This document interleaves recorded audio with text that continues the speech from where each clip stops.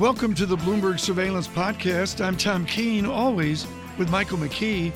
Daily, we bring you insight from the best in economics, finance, investment, and international relations. Find Bloomberg Surveillance on iTunes, SoundCloud, Bloomberg.com, and of course, on the Bloomberg.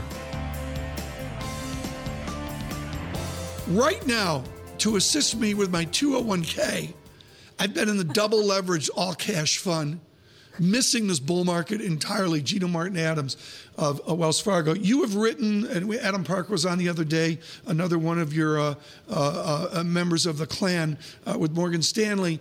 You guys, I like what you said. You got to be in the market, but over the years, Gina, you've written measured, responsible adult notes that weren't frothy. Yeah. You avoided the cheerleading. Now what do? I mean, are we at froth level now?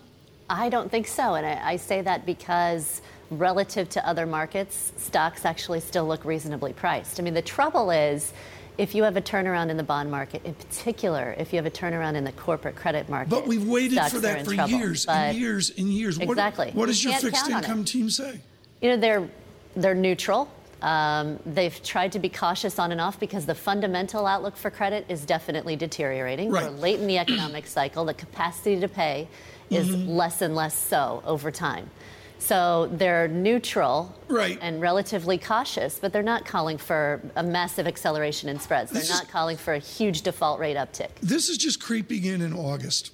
Yep. And the idea of comparing this to Nifty 50, and I've got to actually go back and look at those years of the Nifty 50, which I associate with Mad Men, like season 4. I can't remember when it exactly was. But we're not at Nifty 50 valuations, are we? No, and this is actually, we're not at Nifty 50 valuations. We're definitely not at tech bubble valuations. We're not at 1999 valuations. No, not even close. And if you look at leadership in the equity market off of the Brexit bottom, especially, and even off of the February bottom, it's been a very broad-based market. This is a market that certainly has been led by defensive sectors and higher yielding sectors, but most stocks in the index are participating. Even when you look at the second quarter earnings season, about 75% of industries recorded better than expected earnings growth. Did they record better than expected cash flow? Because what I'm seeing is a responsible CapEx, which leads to stability in free cash flow. Well, they reported better than expected revenue growth, too. I can't quote you the percent that reported better than expected cash flow. It's Wednesday. Thursday we expect details. Exactly. More than 3/4 reported better than expected revenue growth, which tells you it's not all manipulated. It's actually, we're starting to see some incremental signs of improvement. And so this is the key question. Thanks so much, folks, for the response on television an hour ago. Kim Schoenholtz with us with Don Strasheim and Gina Martin-Adams. I thought that conversation was great, but the money question for our listeners worldwide is, can corporate officers, the stocks we own, can they remove themselves from the chronic productivity malaise of America? I've got a faith they can. Am I right? Yeah. I think that a lot of the S&P 500 can. They're the biggest, they're the strongest, they're the most multinational companies. They're used to seeking out sources of growth globally. The trouble is that globally we're in something of a malaise. This is just not just a U.S. phenomenon. This is slow global growth and a lack of confidence, which I think is a really key point. There is some fundamental lack of confidence in investment prospects that somehow has to shift, and no one knows what that trigger is going to be. But at some point, we should see a shift toward expectations for growth to improve. And maybe this is, quite frankly, a demographic problem. Because if you look at when the stock market peaked and when productivity peaked, it peaked right around the time when U.S. growth in the labor force peaked. And we've seen a slowdown in that since. If we can get this new millennial generation entering the labor force, we can get some greater prospects for growth. We get more optimism in the economy. You can see the turnaround coming. The authority here with Gina Martin-Adams of Wells Fargo, she has the advantage of John Sylvia working down the hall. I mean, other than him talking to you about Red Sox baseball forever, when you talk to Dr. Sylvia about American immigration, and about his great research on America moving around, is that a better dynamic now, which leads to a little bit better labor force growth and even wage growth, which you and I know goes right into revenue. There's more migration internally. So there's a little bit more migration because the housing market sort of has unleashed, right? What about there's immigration? A little bit more migration.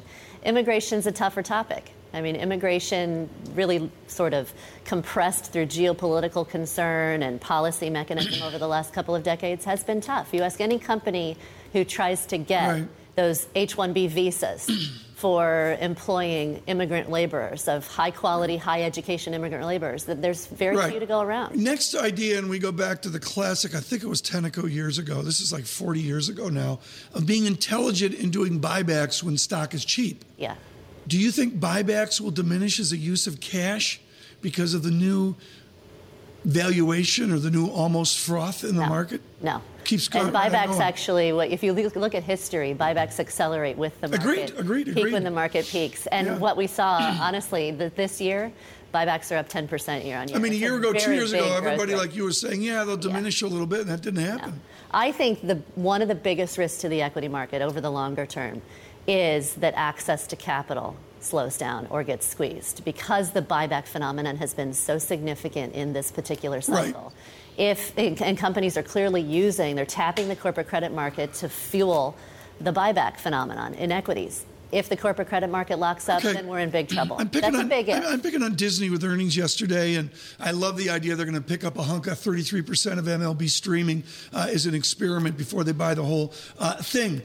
Disney debt 11% with a cost of capital of 1.1%. Come on, the CFO's got to turn to Mr. Iger and say, let's go, it's the 60s, Ling Temco vote, right? Yeah. Right? Yeah, there's no reason not to tap the debt market right now. And companies are doing it. They're doing it in the U.S. They're doing it increasingly in Europe. So is Christine McCarthy at Disney going to say we're going to do a massive share buyback with that debt? Why wouldn't they do that? Maybe massive's the wrong word, but... Well, there's not a lot of reason not to do it. There really isn't. And I think that companies, for the most part, have gone that direction. Do you dollar cost, if you're in cash, which a lot of people are, how do you dollar cost average in, or you just line up the ducks and buy them in August?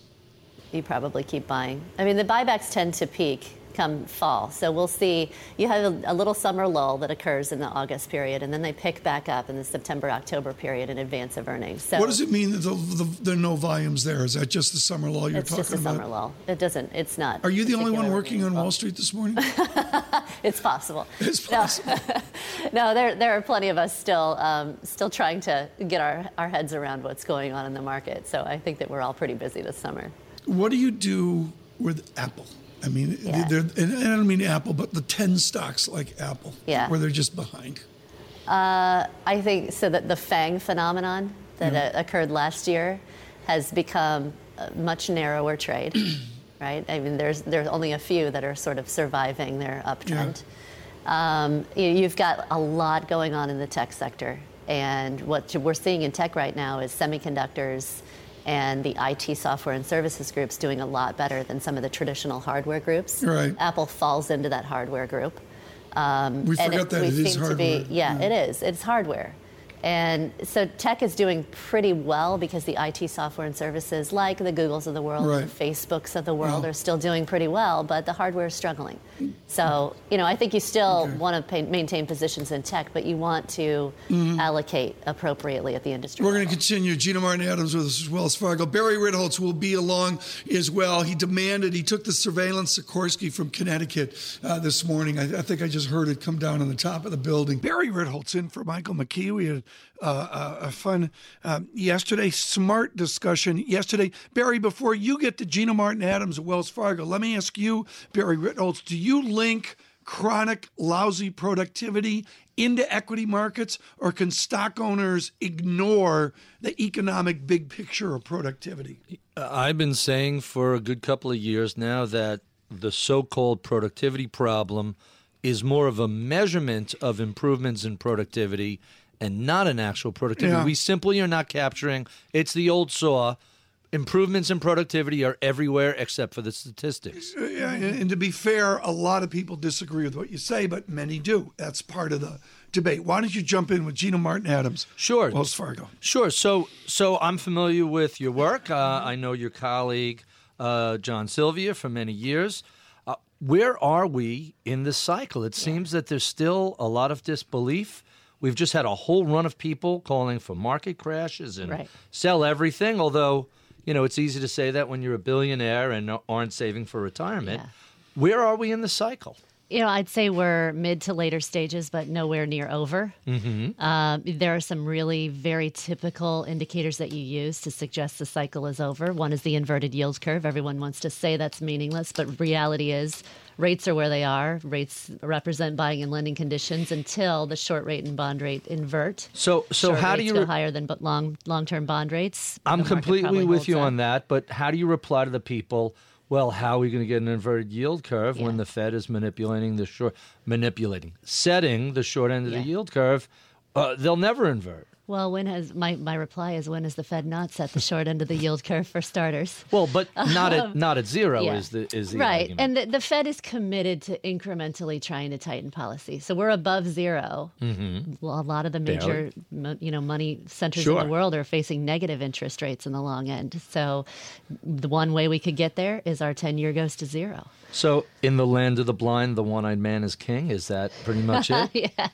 No, so you've got rates. The other indicator of a cycle is going to be the LEI, right? The leading economic indicators very consistently invert, go below 0% growth in advance of recession. You usually get a full year lead on that too. So they've been fairly, they're not robust, but they've been pretty consistently flat.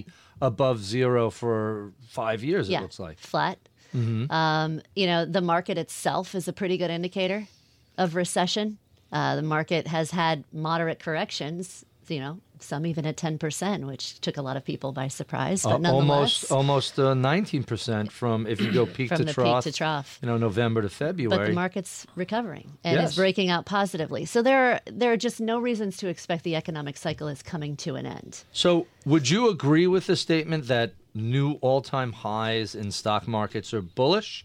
Because, again, another contingency of folks come out and say, oh, my goodness, new market highs, this is terrible. Seems a little counterintuitive. No, I totally disagree. I think the technicals tell a lot. Price momentum is very important as an indicator itself, and price momentum is improving. What will break the price momentum? Yeah. What will snap it? Any sort of shock could snap it. Any sort of shock could snap it. We know that, but one thing that I'm worried about that, I think the consensus has gotten very comfortable in the oil price outlook right now, suggesting oil prices, maybe we kind of hover here around $40, but we're not going to push lower. If oil prices push lower back to $25, even push below $25, that's a huge shock to the earnings stream, to the economy, to the market that would certainly derail the upward path of progress. Any sort of financial crisis. I'm quite worried about the fact that global central banks can no longer find sellers of assets to buy. This is some friction that we're going to have to contend with. I'm a little worried about negative interest rates. Any sort of global financial crisis is obviously going to have detrimental impacts on the price as well. So the Bank of Japan is now buying used cars, old lawn furniture, books at library sales. They'll buy anything. So doesn't this really reflect, and again, this is something that's been a subtext for a while, there is a massive shortage of quality sovereign paper around the world, and never have before has there been a greater need for countries, both the U.S. and Europe, to spend a little money. That's very true, actually. It would obviously be very well absorbed. It's kind of shocking, quite frankly, that the U.S. Treasury bond is at 1.5%, considering we're the most stable, developed economy in the world. I won't go into this at length because we're going to run out of time here, but 40-plus years ago, I sat in a small room with John Templeton in Toronto, and in his Tennessee accent, Barry, Sir John said, Tom, there'll be a shortage of bonds. Wow. We're there. Yeah. Now, Gina, do we have other governments starting to buy full faith and credit U.S. paper? It's a good question. Yes, probably. I think that for now, what other government central banks are doing is focusing on domestic markets. But you're seeing, but that could be the shift. Yeah, you could see that potentially shift. Okay, this has been fabulous. Gina Martin Adams, thank you so much. My regards to John Sylvia. See if he can pitch middle relief for the Red Sox because they need it. Gina Martin Adams with Wells Fargo. Barry Ritholtz and Tom Keene, thrilled you're with us. This is Bloomberg.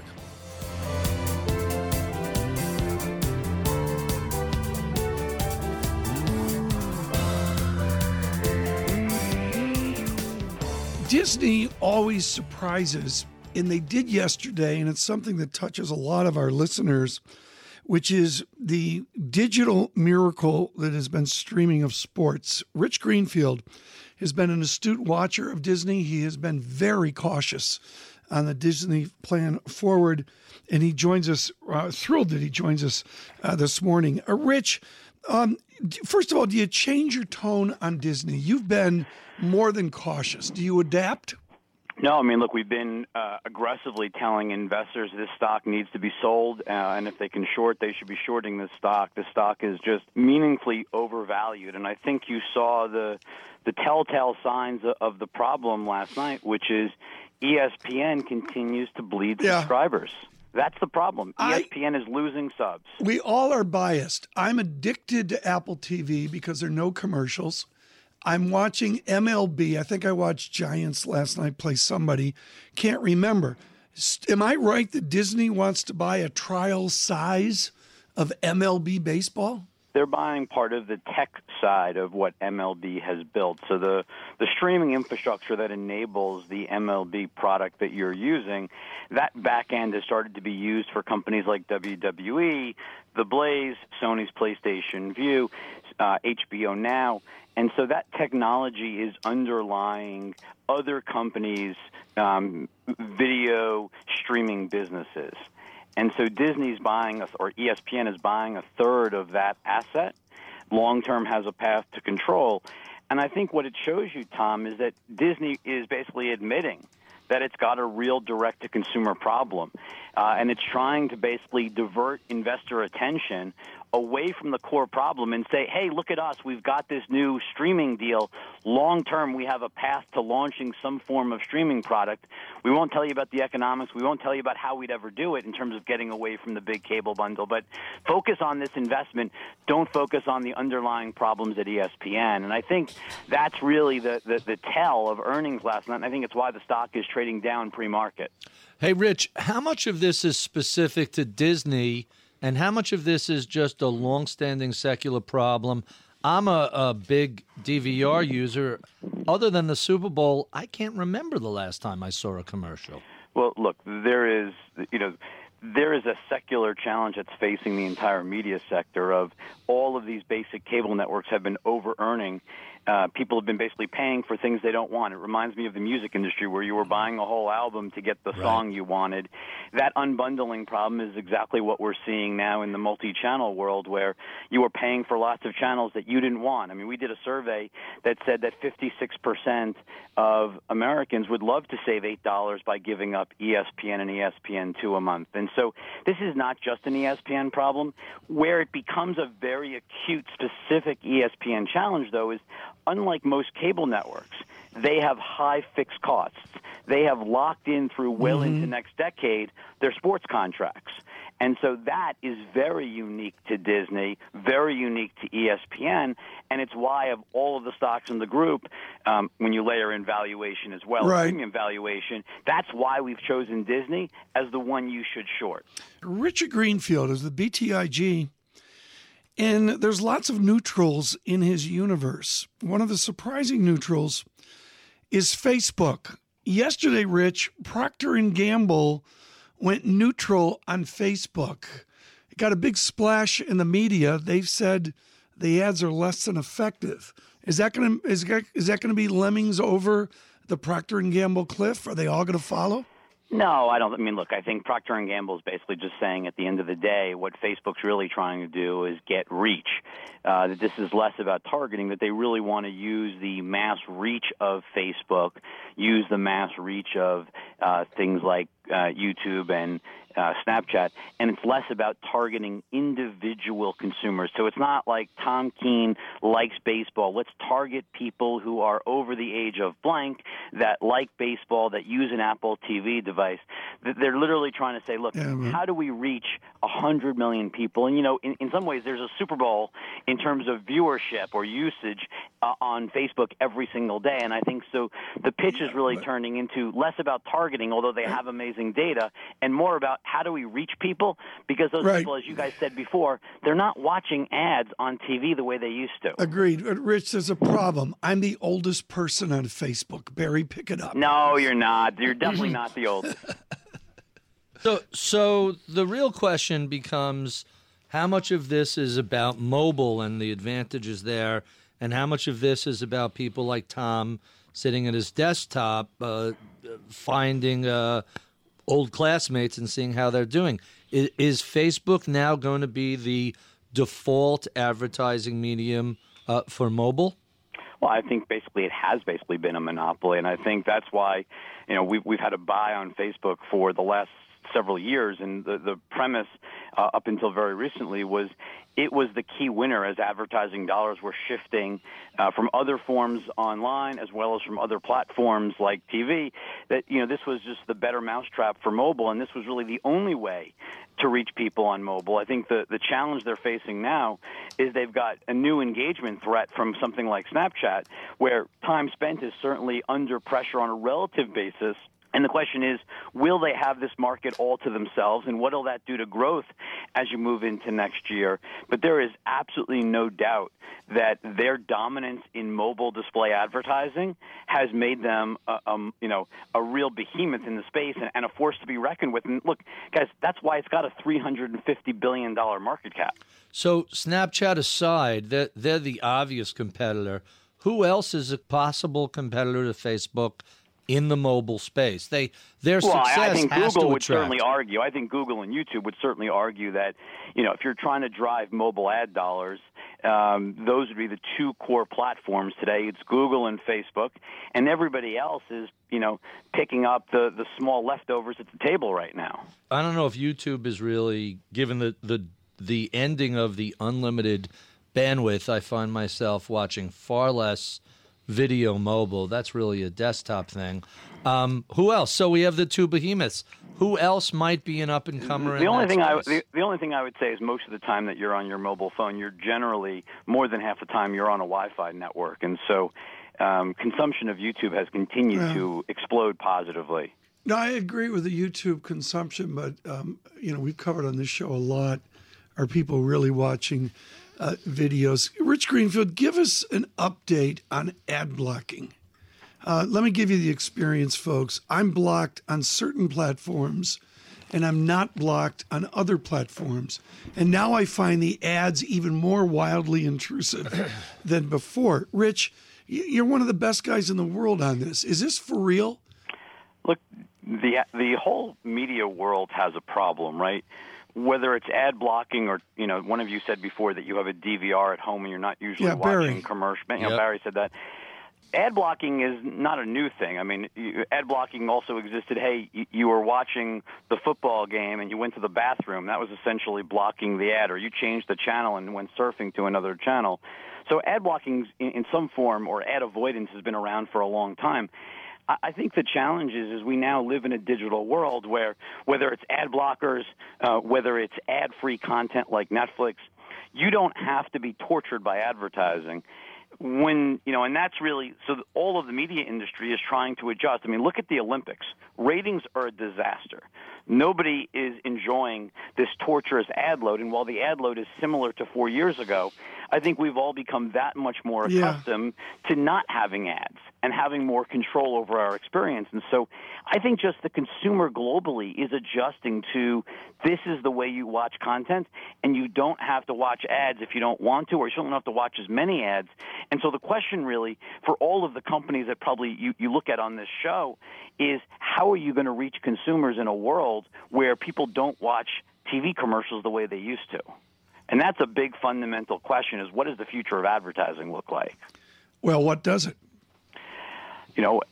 It probably is shorter, meaning shorter form. Yep. It may mean that the advertising actually has to become content itself, where those advertisers are actually creating their own content that you want to consume, that you want to share. Do you have any belief within your decades of perspective that the game is fewer, more expensive ads? I hear that from all sorts of revenue producers. Will that theory work?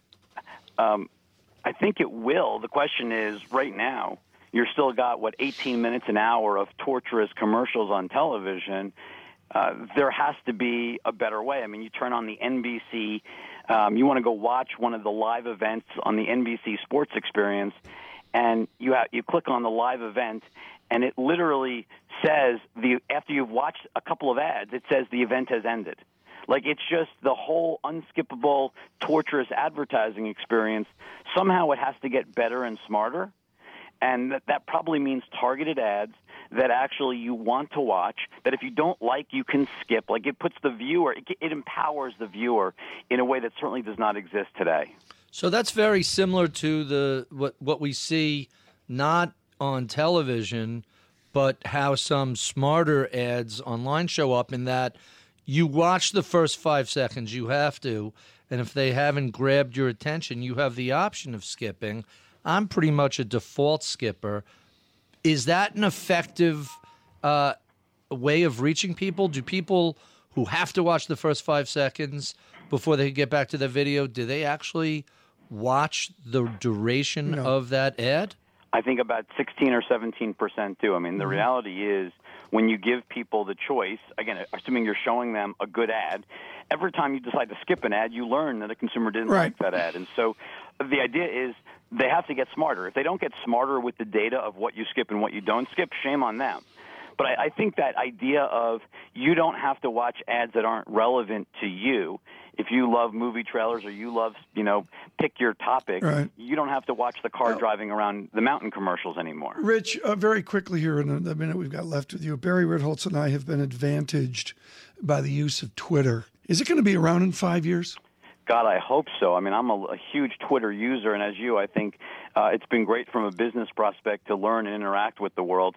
I think the challenge is Twitter is still not easy, and I think their big push into sports and live content is because they really want to bait somebody in the traditional media world, especially someone who's in the sports world, meaning a Disney, a Fox, a Time Warner, CBS. They want to be bought by a larger media company, and whether that happens, I don't know. But I clearly think when you look at this strategic push or complete redirection of the company into live content, sports content especially, they're literally trying to provoke a buyer. Fabulous. Rich Greenfield, thank you so much. Greatly appreciate that.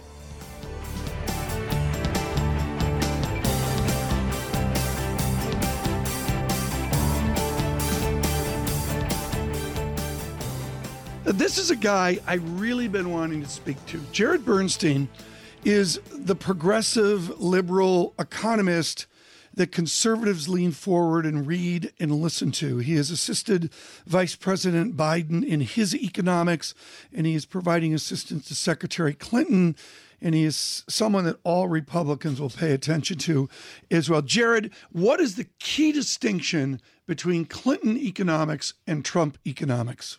Well, I think it starts with just your basic vision of the government's role in the economy. And traditionally, of course, Republicans often, at least on paper, view that role as marginal. So if you kind of dig beneath the surface, a lot of times it's about giving advantages to businesses, sometimes at the expense of working people. So if you look at the tax code, that's the best way to see it.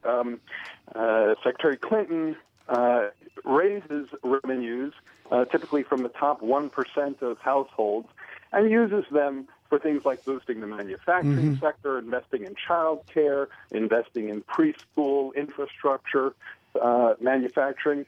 Donald Trump, on the other hand, in his tax plan follows a very traditional, which is kind of surprising for him because he's generally so anti-establishment, a very traditional orthodoxy trickle-down plan with large tax cuts on those at the very top of the income scale. From where you sit from a distance and removed from GOP economic analysis, would President Reagan recognize Trump economics?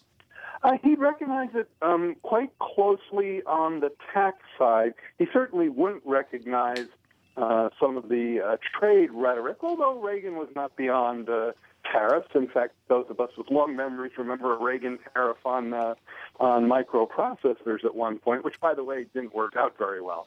So I think on the kind of trickle-down supply side, sort of the Arthur Laffer style approach to cutting taxes for the wealthy and hoping that it trickles down, he'd recognize that, unfortunately, in economic terms, that's really been a bust. Hey, Jared, Barry Ritholtz here. 2 questions I have for you on a Clinton, let's call it a third term, or a Hillary Clinton first term. What are we thinking about in terms of a repatriation of overseas corporate capital with perhaps some modest tax attached to it? And what are the odds of a corporate tax reform in the next administration?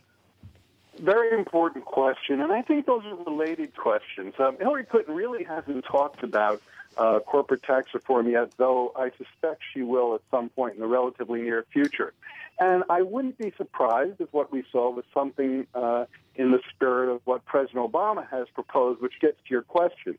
If you have what's called a tax holiday, which is a sort of one-time repatriation of earnings at a favorable rate of foreign earnings, is the earnings that multinationals are storing abroad in the trillions right now, we understand. So if you say to them, here's a one-time gift where you can repatriate your earnings at 5 or 10% or something, they'll do that, but it only incentivizes them to go ahead and defer a lot more earnings in the future. What the president has proposed is deemed repatriation. That is, you've got to repatriate at a tax rate. He said something like 14% as a transition to a reformed corporate code. We can get into the details of that. Right. That's a very important difference.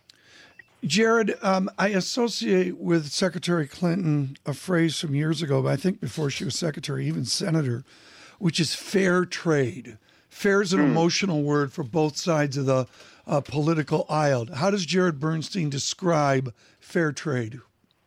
So I describe that as trade agreements and trade negotiations that have workers at their core instead of solely corporate interests. I don't describe it as necessarily less globalization or less trade. I'm one of these people who actually thinks that globalization is a positive, not just for us and our cheaper consumer goods, but for other countries who have to have an opportunity to grow their economies and emerge by selling to wealthier countries like ours. However, the problem is that the rules of the road have been written much too much in the spirit of just kind of appeasing corporate interests, many of which end up being protectionist by extending patents or biologic drug patents and things like that. So I think it needs to be reshaped, but I don't believe you can put that toothpaste back in the tube. Right. That's why I don't really like the Trump approach, which sounds to me like it's a kind of nostalgia for an era when we didn't engage in as much global trade as we do now. Jared, one final question quickly here. I spoke with Professor Stiglitz a few days ago, clearly in support of Clinton economics. A lot of the middle is scared of liberals. They're scared of Joe Stiglitz. I'm not sure they're scared of Jared Bernstein. We know they're scared of Barry Ritholtz. But a lot of people worry about those liberals. How do you respond to that? Where can the tone come from Secretary Clinton to assure the people in the middle? I think probably if it's funny, the historical record, and I don't quite understand why this is the case myself, and I think probably it has something to do with luck, but the historical record suggests that Democrats have historically Democratic presidents have historically posted better numbers, whether it's productivity, GDP, even median family income, jobs, even the stock market, by the way.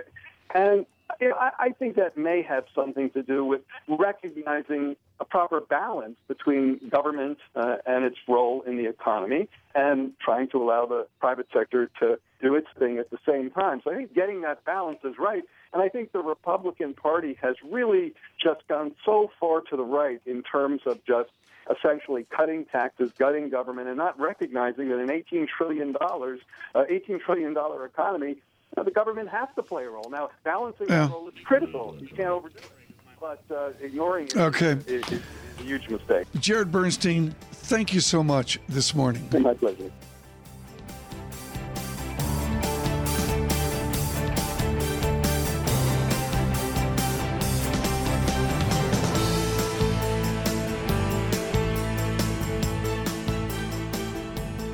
This is a great honor. Richard Haas turned to me a few days ago at the Council on Foreign Relations and said, really, you must speak to Sheila Smith.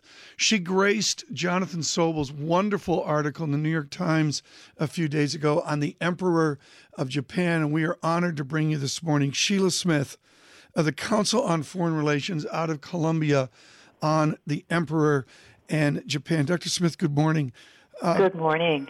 You go back to Elizabeth Gray Vining, I believe 1952, an extraordinary book in a window of Japan in transition after World War II. The young boy in that book, now 82. Where is Japan now? Will things forever change, or is that overplayed by the West?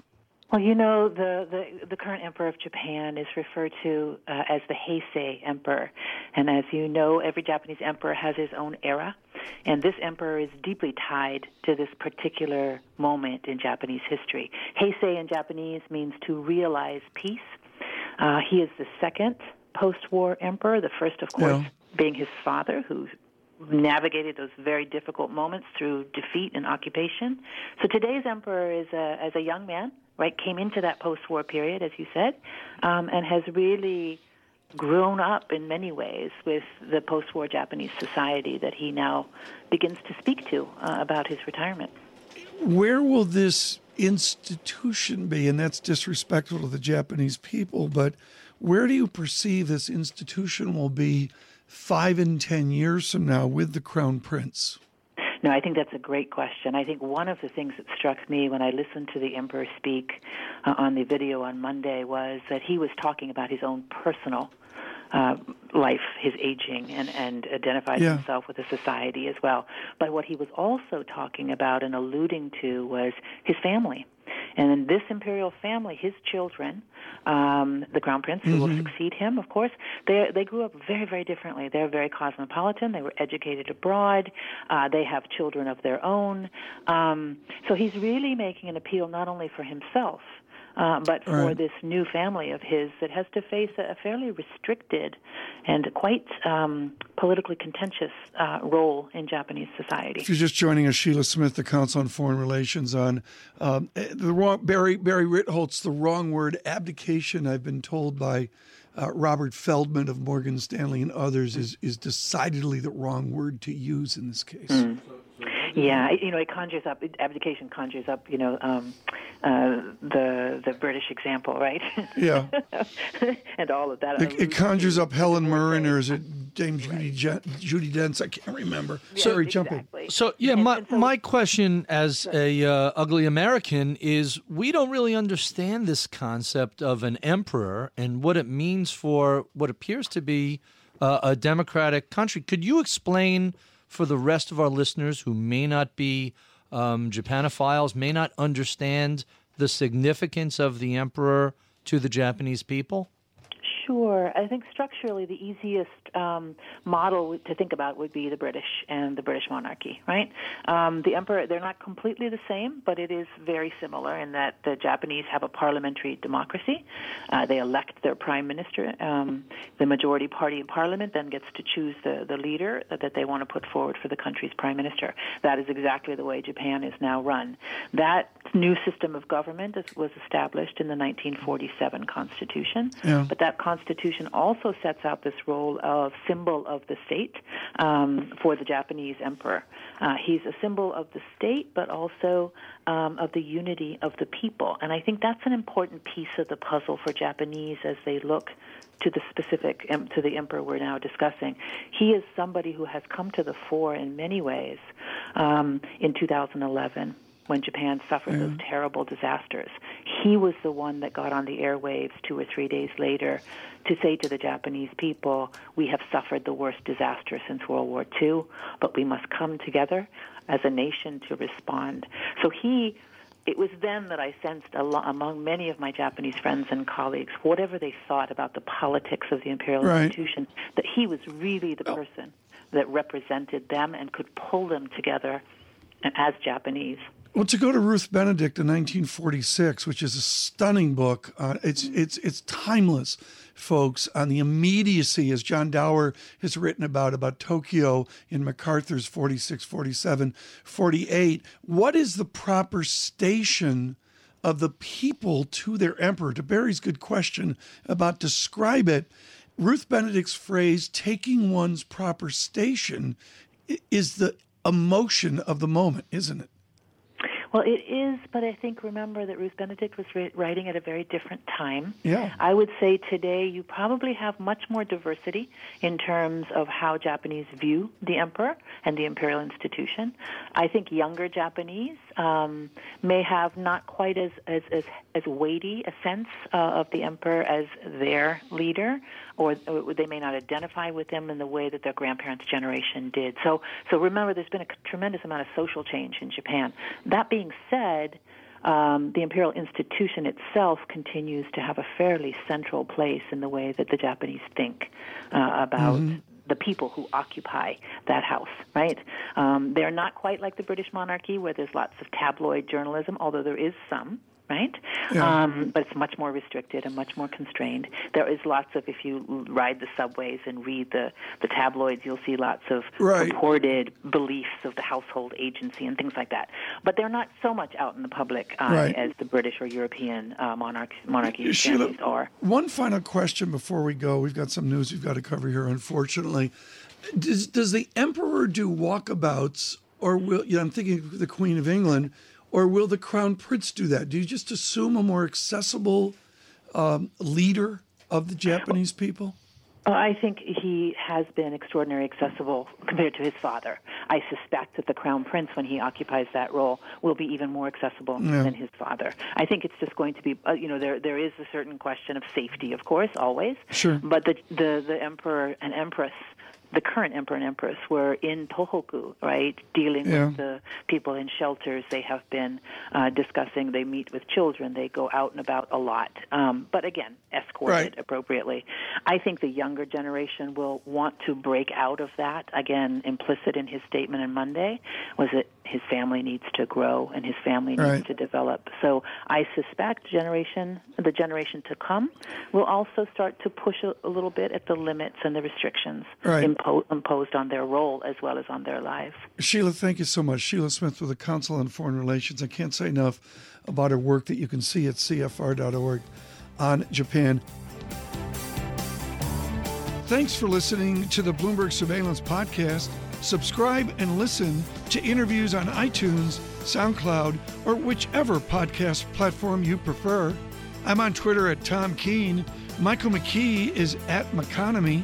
Before the podcast, you can always catch us worldwide on Bloomberg Radio.